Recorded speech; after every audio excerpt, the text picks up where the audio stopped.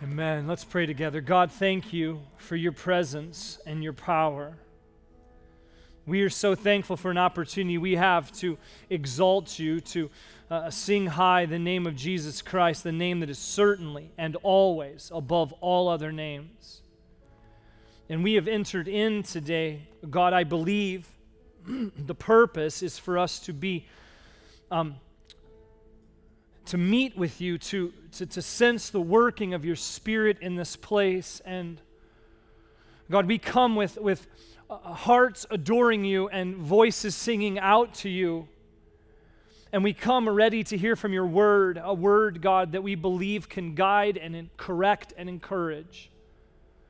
But Father, we know that an authentic, life-changing encounter with your word is supernatural. And so we're asking that you would speak to us through your word, that it would come to bear on our lives, and as we receive it, that we would be knowledgeable of the lordship of Jesus Christ over our lives, that our faith, God, and our pursuing after you in the context of this church is to make much of Jesus, not any person's name. Nothing is sweeter than the name of Jesus. And so would you just speak to us and lead us forward? It's in Jesus' name we pray. Amen. Amen. You can grab a seat, and man, so thankful for this opportunity just to worship with you. Some of you may have noticed this morning that we had a video guy walking around our services, and his name is Chad. He is from Prison Fellowship, and when we recorded the testimony video of Dylan's life, it got picked up by some people in Prison Fellowship, and this guy Chad actually came this today and tomorrow just to kind of follow Dylan around. They want to do a feature of just what God's done in his life and how God has restored him. Amen. It is a true joy just to see that impact playing out, and excited to see how God's going to use that in the future. Really, if you think about it, anybody who understands the impact of the church throughout history knows that the church has always impacted the culture. It's always eventually had an impact in the culture.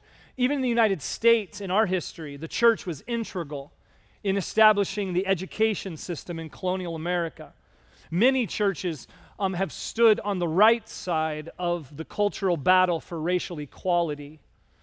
Churches and individual Christians throughout church history have established organizations and movements to help the disadvantaged. You see it all the time, and I could give you so many other examples throughout church history.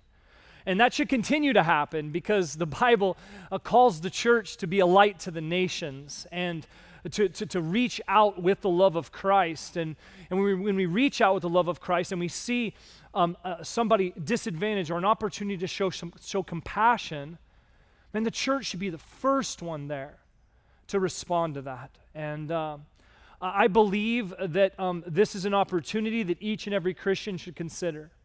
How can my faith impact culture? Not just, maybe don't think so large and grandiose as some of the ways that God has used people in the past, but just think in the midst of your culture, the people around your life, how is your faith impacting that culture? How can God use my life? How can God use our lives collectively as the Church of Jesus Christ to impact our culture? It will not be without opposition. We've seen that, right, in the pattern of what we see playing out in the book of Acts, but we cannot back away from hard things. Because Jesus warned us. He warned us that persecution and opposition would come. But we can't back away because Jesus also said and promised that he would be with us through it, right? And so the people of God are compelled by this. Today we're going to see how the church in Ephesus was impacting the culture in Ephesus, and we're going to be challenged to respond in similar ways to carry principles from this passage into our lives. And so let me first just review what Pastor Jeremy covered last week to sort of set up our focus. He talked about last week what a robust faith was. And he showed us, as it documents in verses 1 through 21 of chapter 19, how the believers they had this faith that was full and it was transforming their lives. It was both experiential and reasonable. and spiritual. The Spirit was filling and controlling their lives. Their minds were captivated by God's kingdom. Brokenness was being healed. Evil practices were being confessed and divulged. And through the work of the gospel, that same thing is still happening in our lives today as the followers of Jesus Christ, the same patterns. So what we're going to see in this next section is how that work of Christ, how that robust faith was impacting the culture. And so write down this big idea to sort of guide us as we walk through this. Robust faith will infiltrate and impact a surrounding culture.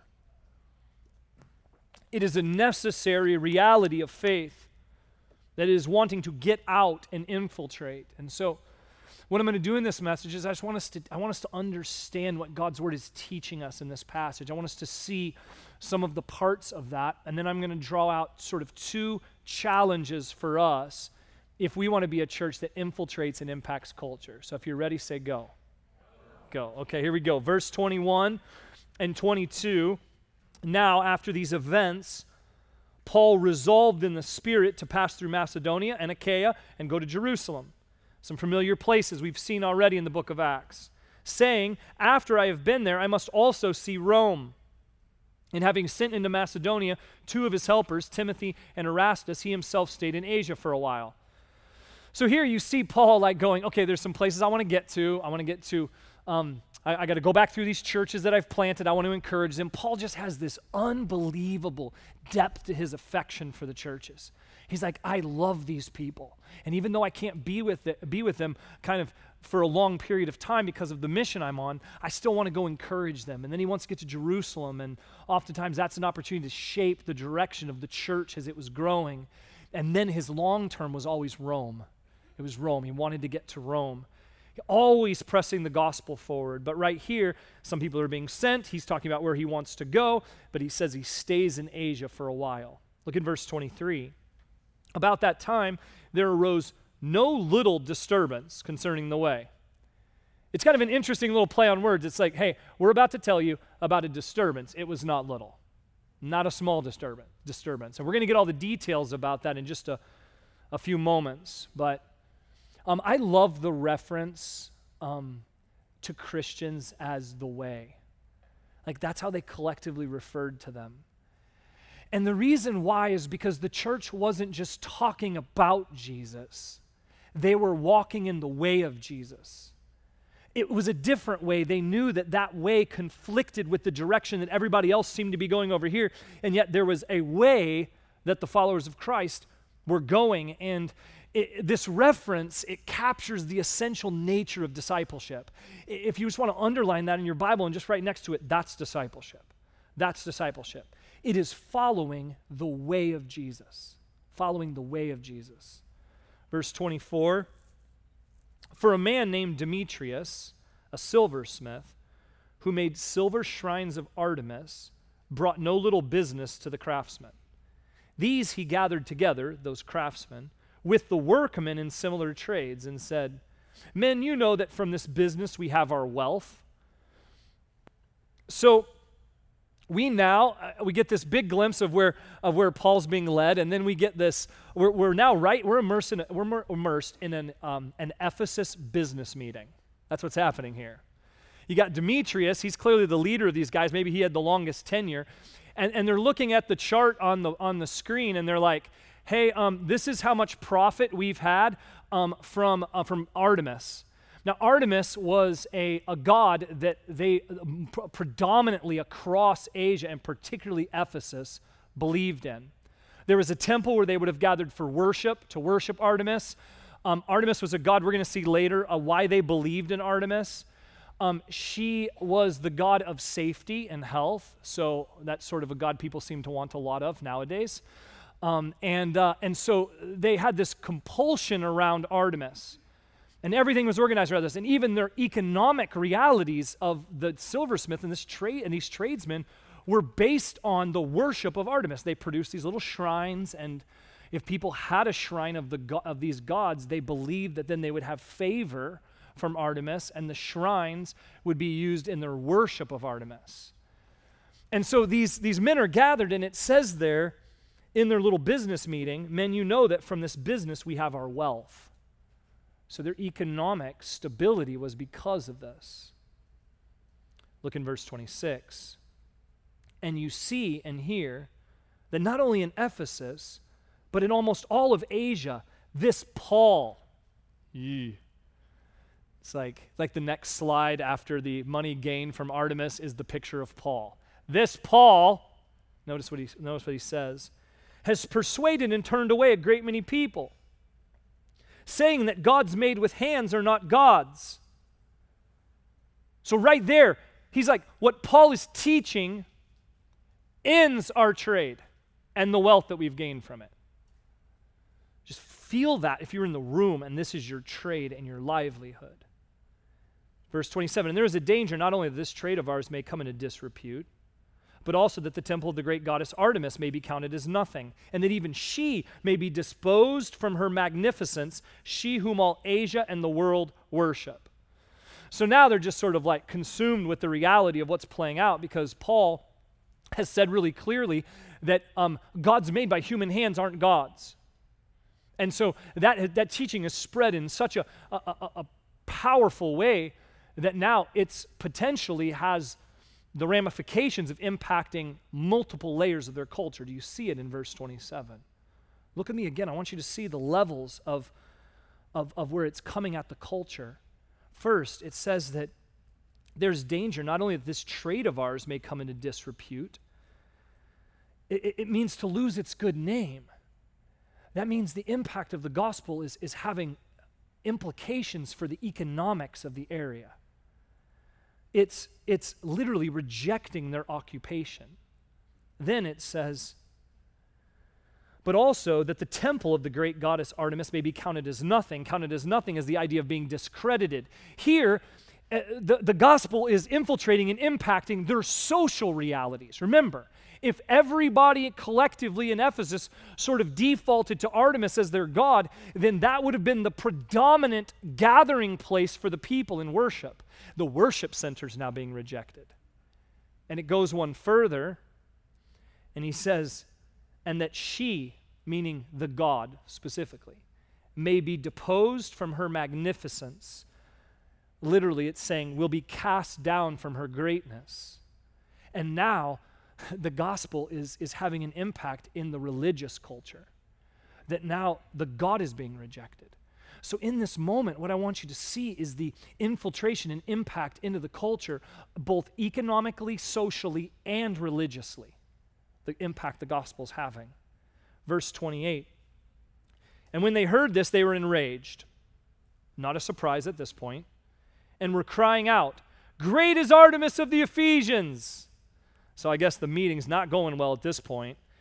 And look in verse 29. So the city was filled with the confusion, and they rushed together into the theater, dragging with them Gaius and Aristarchus, Macedonians who were Paul's companions in travel. So now what you have is the workmen are enraged. They start to cry out, sort of trying to hold on to this structure in their culture that had both provided for them economically, socially, and religiously. And so you can understand why they're enraged. We have to see that here. And the anger gains momentum, and then many start to join them. And before you know it, you got a flat-out riot. Okay? I know there's nothing in our world that would give us an idea of how riots play out. The people are confused. They're kind of caught up in the energy of this. And they end up in the theater, and they're dragging with them two of Paul's co-laborers in the gospel. This is a scary situation. Now, I want you to understand the scale of this theater. First, look at this model on the screen of the theater. This is the size and the scope of this thing. This isn't like a little theater. Not like, oh, we're going to come in here, me and my 20 friends, and we're going to have a little play. That's not what's happening here. If you notice at the bottom, I love this, it compared it size-wise to Wrigley Field, okay, where the Chicago Cubs play. Like, the capacity in this place was like 24,000 people. So imagine, now, Ephesus had hundreds of thousands of people. So you've got this place like people are just stirred up in a riot, and now you've got these two believers. I mean, look at this current picture of the theater. Even today, this is the ruins of it. Still today, you can see the scale of it. This was a full-blown riot and a dangerous situation. Look in verse 30. But when Paul wished to go in among the crowd, of course Paul wanted to go in among the crowd. The guy is fearless. But here, look what happens. The disciples would not let him. And even some of the Asiarchs who were friends of his sent to him and were urging him not to venture into the theater. So Paul wants to go in. I'm sure it was a mix of love and compassion for the people and wanting to communicate to them the gospel. I'm sure it was also wanting to protect his friends who were there and were majorly threatened because of the violence of this riot. But he stays out. He listens. Quickly, a little aside here on the Asiarchs, they were actually wealthy leaders of the province, and it just gives you a little bit of a glimpse into the impact Paul had had on multiple layers of society, that he was respected. And we're not even sure of the spiritual wherewithal of these Asiarchs, but we know that they moved to sort of protect Paul in this. Verse 32, through the rest of the passage. Now some cried out one thing, some another, for the assembly was in confusion. Normally what happens in a riot is some sense of confusion. Most of them did not know why they had come together. Yep, hashtag 2020. 33, some of the crowd prompted Alexander. So I love this part, this is hilarious. So some of the crowd prompted Alexander, whom the Jews had put forward. And so basically what they're like, okay, Alexander, you go up. You go up. See if you can stop this craziness that's playing out right now. See if you can get the crowd to calm down. And Alexander, motioning with his hand, wanted to make a defense to the crowd. But when they recognized that he was a Jew, for about 2 hours, they all cried out with one voice, "Great is Artemis of the Ephesians!" It's like, Alexander, I just feel bad for him, honestly. Like, the guy goes out, like, good intention. Like, people were like, Alexander, go. You can calm him down. And he gets up there and he's like, and then for 2 hours, they start chanting. And I just picture Alexander just being like kind of like hiding, like, I'm off the stage. This didn't work. But then look what happens, verse 35. And when the town clerk, of all people, the town clerk, just an administrative person in the government, had quieted the crowd, he said, "Men of Ephesus, who is there that does not know that the city of the Ephesians is temple keeper of the great Artemis and of the sacred stone that fell from the sky?" Now that gives you a clue to why the people worshipped Artemis. What many believe is that there was a scrap of a meteorite that had fallen to the ground in Ephesus, and the people were like, Artemis. And legitimately, that became a centerpiece of their worship and their idea that Artemis not only was a god they believed in, but they believed that the god was specifically caring for and protecting and leading the city of Ephesus. So you just get a little clue of that here. Verse 36, seeing then that these things cannot be denied, you ought to be quiet and do nothing rash. For you have brought these men here who are neither sacrilegious nor blasphemers of our goddess. So just another quick aside here. It's not the predominant theme of the message, but what I love here is that this town clerk is observing and making a point that these believers in the church were not running around with signs going, Artemis is fake, and sort of picketing and protesting about Artemis. You know what they were doing? They were speaking so loudly and so authentically about Jesus Christ that people were realizing that Artemis cannot be a true God because we've met the true God. And what you see here is that they were known, the church was not known for what they were protesting, they were known for what they were promoting. That's a message we need to hear today.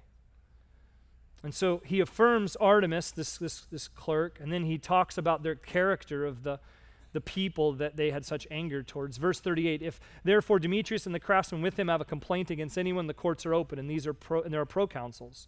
Let them bring charges against one another. But if you seek anything further, it shall be settled in the regular assembly. So he's just basically like, just work it out through the courts, like if you've got an issue. For we really are in danger of being charged with rioting today, since there is no cause that we can give to justify this commotion. And when he had said these things, he dismissed the assembly. He quieted them down. And then he basically says what gets the people to leave is the threat that, remember, Ephesus had been given a tremendous amount of freedom from the Roman government. And so he says, listen, if we get caught and they have to intercede, we're going to lose some of our freedom. And so the people are like, let's get out of here. And that's what caused the riot to stop and the assembly to disperse. It's interesting because in the book of Acts, we've seen so often these things sort of end with this gospel presentation and hundreds of people coming to faith in Christ. And here, instead, you see the impact of the gospel on society, on culture. You see a riot rise up as a response to that, and then just a town clerk disperse it. There's no great gospel opportunity, and the people just disperse and go home. But what we do see is we get a very clear picture how a robust faith infiltrates and impacts a surrounding culture. David Peterson summed it up in his commentary on Acts 19. He wrote this, follow along on the screen. He said, "This chapter then shows the potential of the gospel to transform the life and culture of a city and its surrounding region. Paul's 3-year ministry of teaching the word of the Lord in Ephesus touched people at every level of society and began to transform the religious practices and lifestyle of many. That is for sure a challenge to the church today. Robust faith will infiltrate and impact a surrounding culture. You see it right here in the book of Acts. I'll never forget, in my college years, I went to a school in Northeast Missouri called Truman State University, and it was a public liberal arts school, just a secular school that I went to study, and I experienced something at that school that has been so foundational to my call to ministry, my faith, everything. And especially this message sort of speaks to that in so many ways. At that college, when I was there with my wife and I, when we were there during that season, it was such an unusual work of God that was happening on that campus. I mean, I've never been in a context where I've seen so many different college ministries working together, and there was such health in all of the ministries, and there was such a unity on campus among the Christians, and we were seeing people come to faith in Christ. We were seeing people baptized. We were seeing people's lives completely changed and altered. We were seeing people change their careers, mine included, away from a secular field into ministry. We were seeing people see their occupation and begin to pray and consider how God would use them as missionaries in the place that they went. And to the point where we saw this playing out in such a powerful way across our campus. And yes, there was opposition. Okay, it was a secular campus. Access to any temptation you wanted. But the Christians' lives were so clear that many leaders in those ministries interacted with people that came to the school and then left. And the reason why they left is they said, this feels like a Christian school. And we were like, you're right, it does. You're right, it does. Because a robust faith infiltrates and impacts a culture. And I believe and have seen the same thing begin to play out in our church. I see it. I see it in the way God's using some of you so powerfully in your family or in your neighborhood or in your workplace. And I want this potential to increase. I want it to first be happening in our lives, a revival of sorts when our hearts and our lives encounter the gospel, and then we want to be thinking about how it can be happening then collectively through our church. So there's a few principles that we have to highlight if we want to be faithful in this. There's a few principles right here in Acts 19 that I want to point out and challenge us with.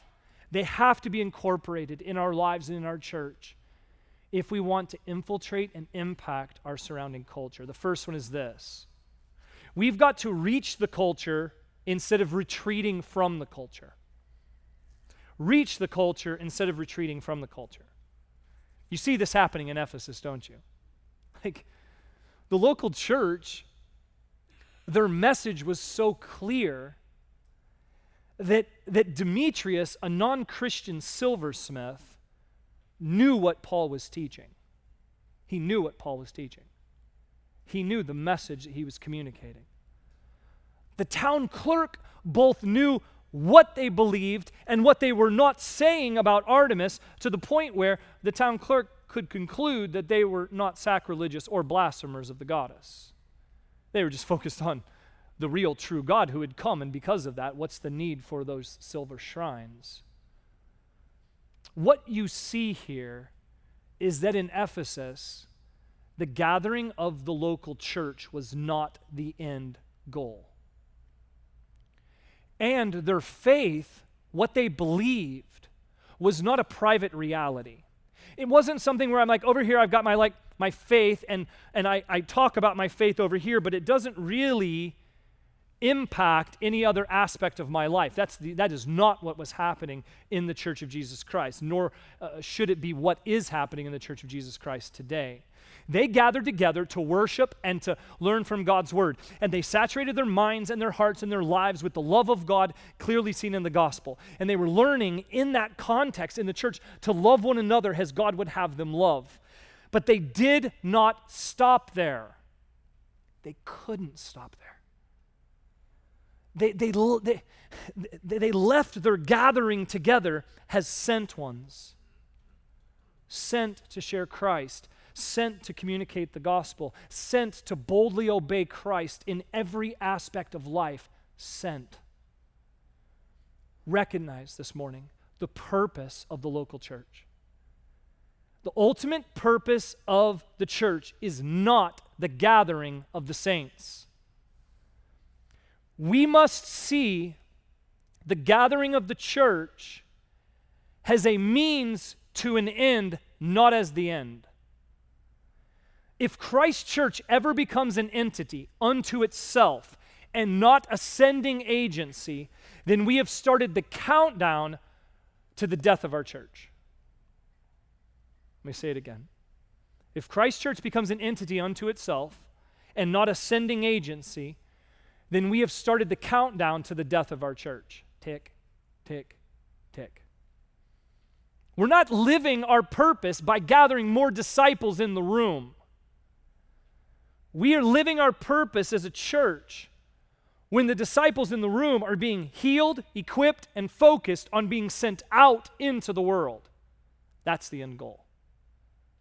Don't believe anything else, because too many churches are headed to death because they've shut the door on their purpose to be a sending agency. The gathering of the church is a means to an end, not the end. The end goal is to be sent into the world with whatever time we have left before Jesus returns, to make more disciples for God's glory and to impact the very culture in which we live. We're processing this around our church a lot right now, I promise you. I believe it's a product of God's people responding to the book of Acts. I believe it's part of the timing of the book of Acts in the life of our church. I see these things. I'm thinking about these things, and we're asking just how can this be more clear? We're processing through the purpose of events and ministries at every level. We're processing through the language in our culture, the things that we say and what it means and what people can conclude when we say these things over and over. One simple move I realized this week is to sharpen a message that we say to our church every week. Every week we say what at the end of the service? Right? It's like the trigger point. You guys are like, okay, it's time to go now. You pick up your Bible. You're like, okay, service is over. And it's true that you are loved. God loves you constantly, graciously, deeply. But it's not the end, church. It's not the end. The end goal is not to be loved. The end goal is we're not called to kind of rest in God's love and just retreat from the culture and be like, I'm just going to be over here just like sitting in God's love, just waiting for Christ to return. Paul rebuked the Thessalonians for that position and posture. We're called to mission, to be sent to reach the culture. It's the fundamental reality that you see in John 3:16. For God so loved the world, it doesn't stop there, that he sent his son into the world. There is a sentness that is always the agency of redemption.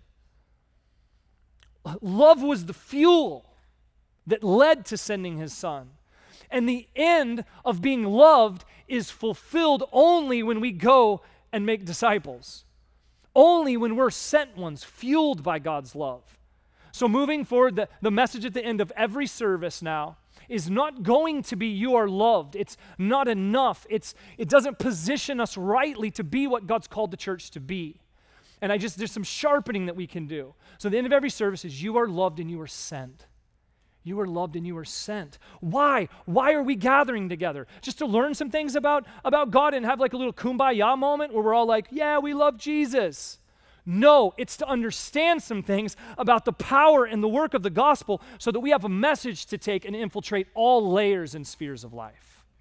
That's our purpose. You are loved and you are sent. But listen, we have to do more than just change what we say at the end of a service. We must prioritize being sent. We must respond at every level. We got to change our attitude on this. Just think about the way you think about things in our church. Maybe it's your small group. Maybe it's a ministry you're a part of. Maybe it's your friend group that you have at church. I got my best friends. We're just going to be together for eternity. Yeah, well, you have a purpose right now, and it's not to be together for eternity. Okay, that'll come at a point. And then no more mission opportunity. Listen, more sending than settling. More welcoming than protecting, more open than closed. Sent ones have good news to share with others. And if our fellowship, the fabric of our relationships, is to support and encourage one another in the mission, then we'll be on the track to being what God's actually called the local church to be. Over the last 6 months, there are lots of conversations happening right now on this. I just can sense it both in the culture of our church coming up through so many different interactions. Pastor Jeremy right now is processing through, and I've really called him and asked him to sort of lead forward. What does evangelism look like in our church in the next year or two? Dylan Shaw was meeting with a few guys talking about opportunities for evangelism, to go reach out and purposefully go out to share the gospel with people in our area.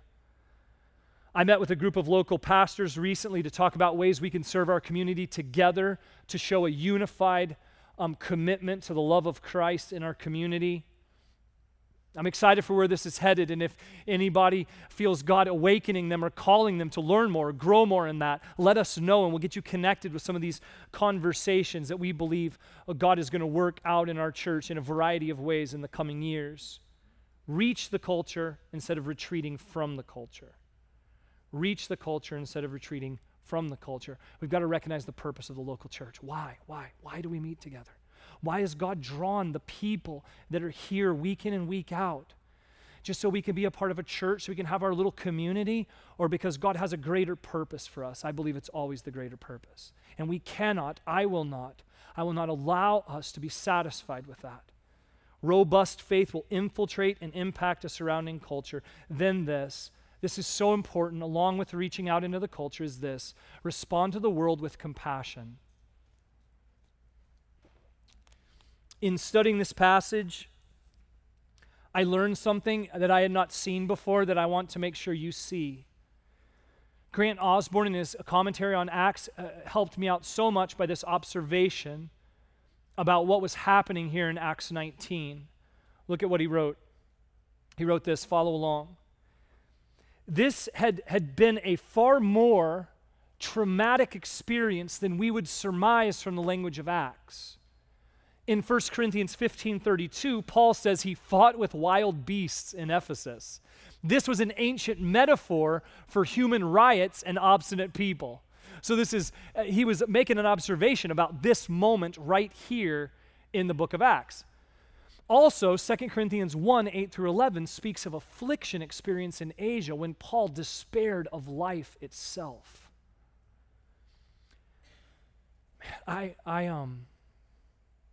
I'm deeply helped and challenged by an apostle who shows us, I believe, the compassionate love of Jesus.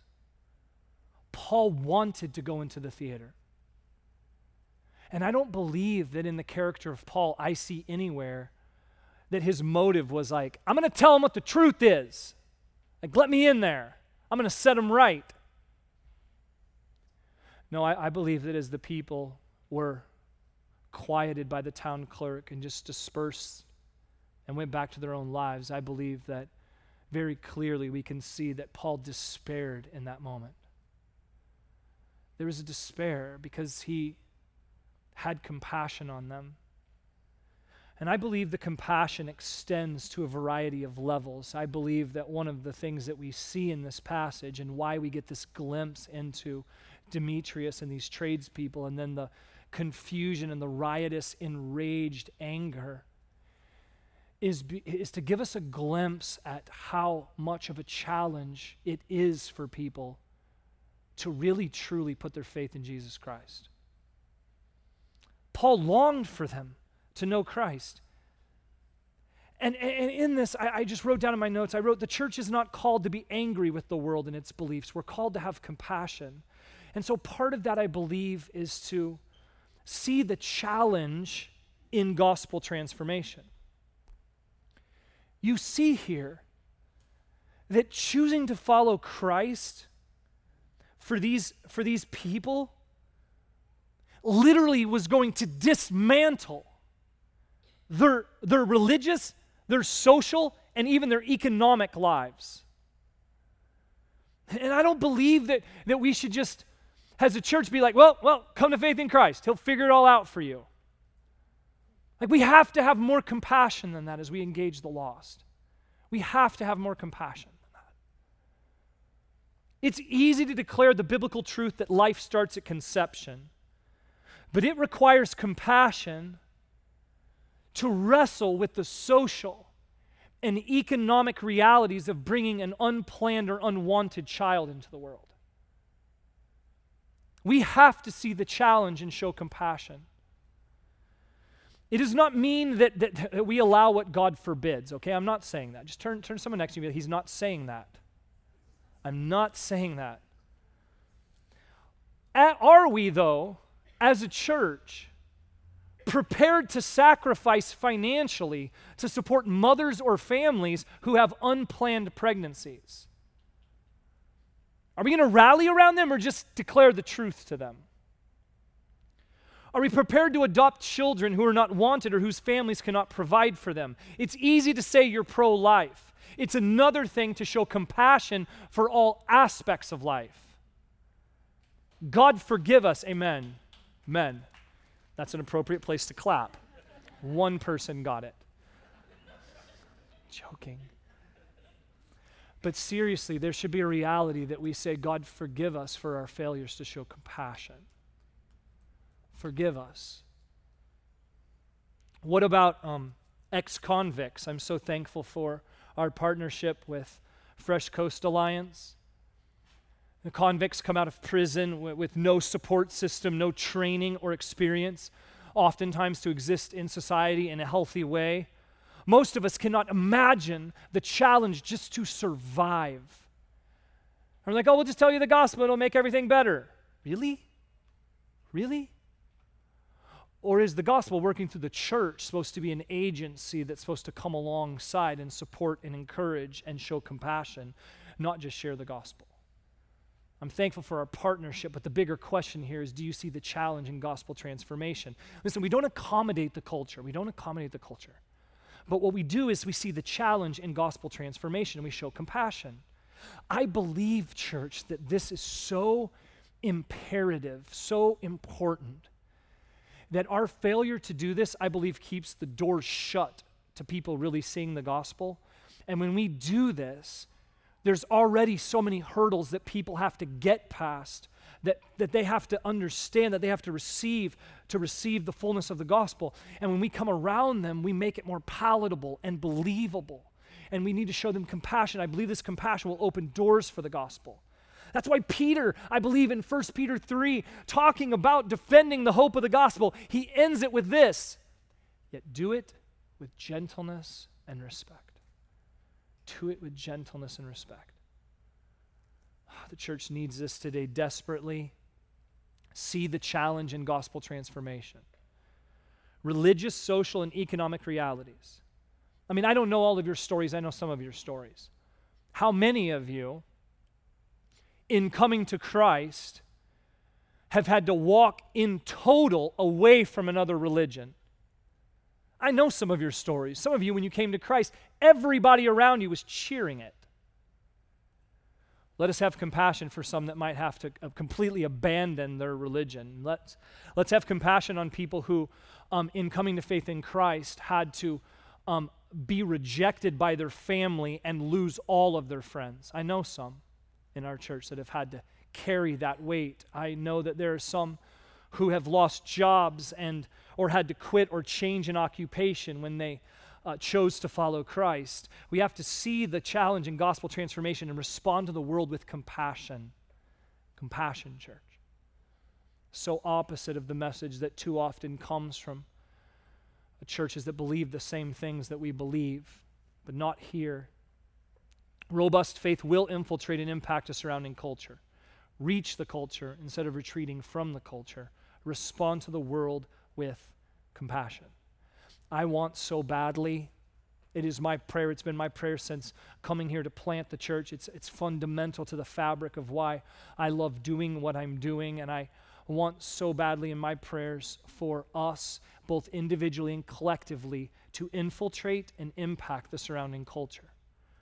I believe we want the same things, but we have to do it in the gospel way, not in the way of the world.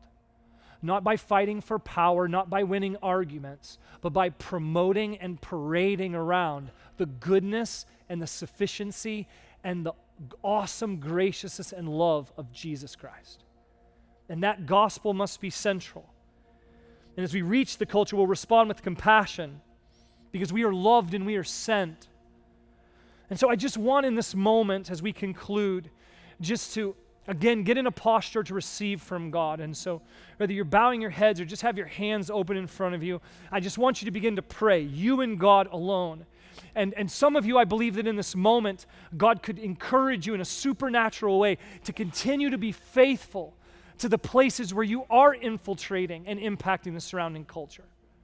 I believe some of you, God could awaken to a calling, an opportunity where God could use you. And I believe that some of us could just see and this vision and be praying for this in our church. So let's just do that now together. Let's just seek God right now. And then I'll close this in just a few moments. Just cry out to Him. God, do this. Lead us to infiltrate and impact our culture. Yes, God.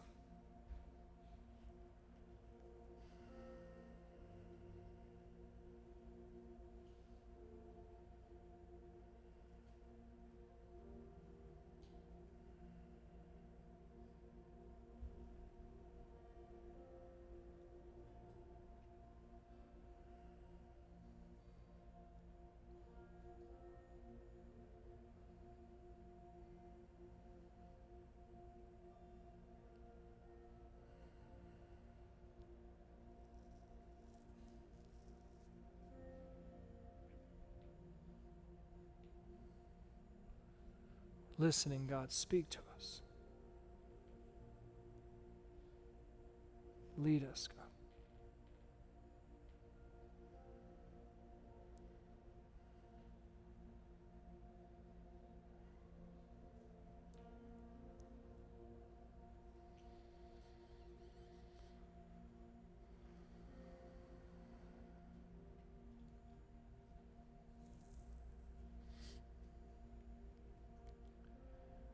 God, awaken our hearts.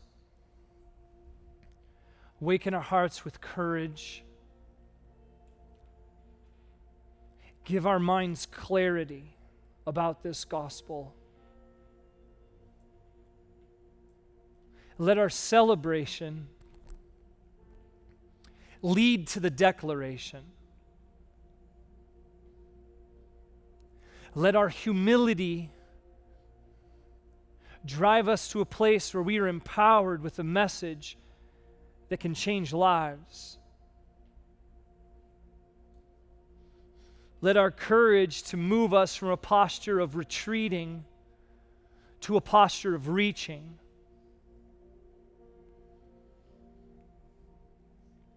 Help us to have clarity about what the church is to be. Not an end, but a means to an end. I pray as we come in, we'd come to be filled and we would leave ready to be poured out.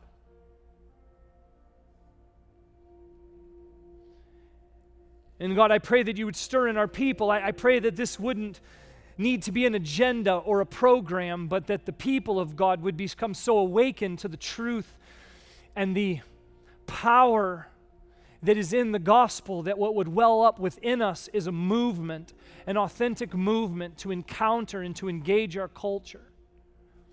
Not just with the words of truth, but with a heart of compassion that will go to whatever extent to meet people in their suffering, to walk with them as they declare their faith in Jesus.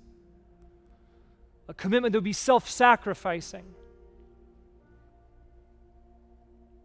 And that in that, what would emerge is the fame of the name of Jesus Christ and the gospel, a robust faith that would infiltrate and impact our surrounding culture.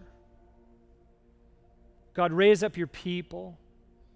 Help them to see the potential of the life that you've given them and the opportunity that is fleeting in this very short life. And so we thank you for this message and we receive it. Pray that we would continually be challenged by it. It's in Jesus' name we pray. Amen.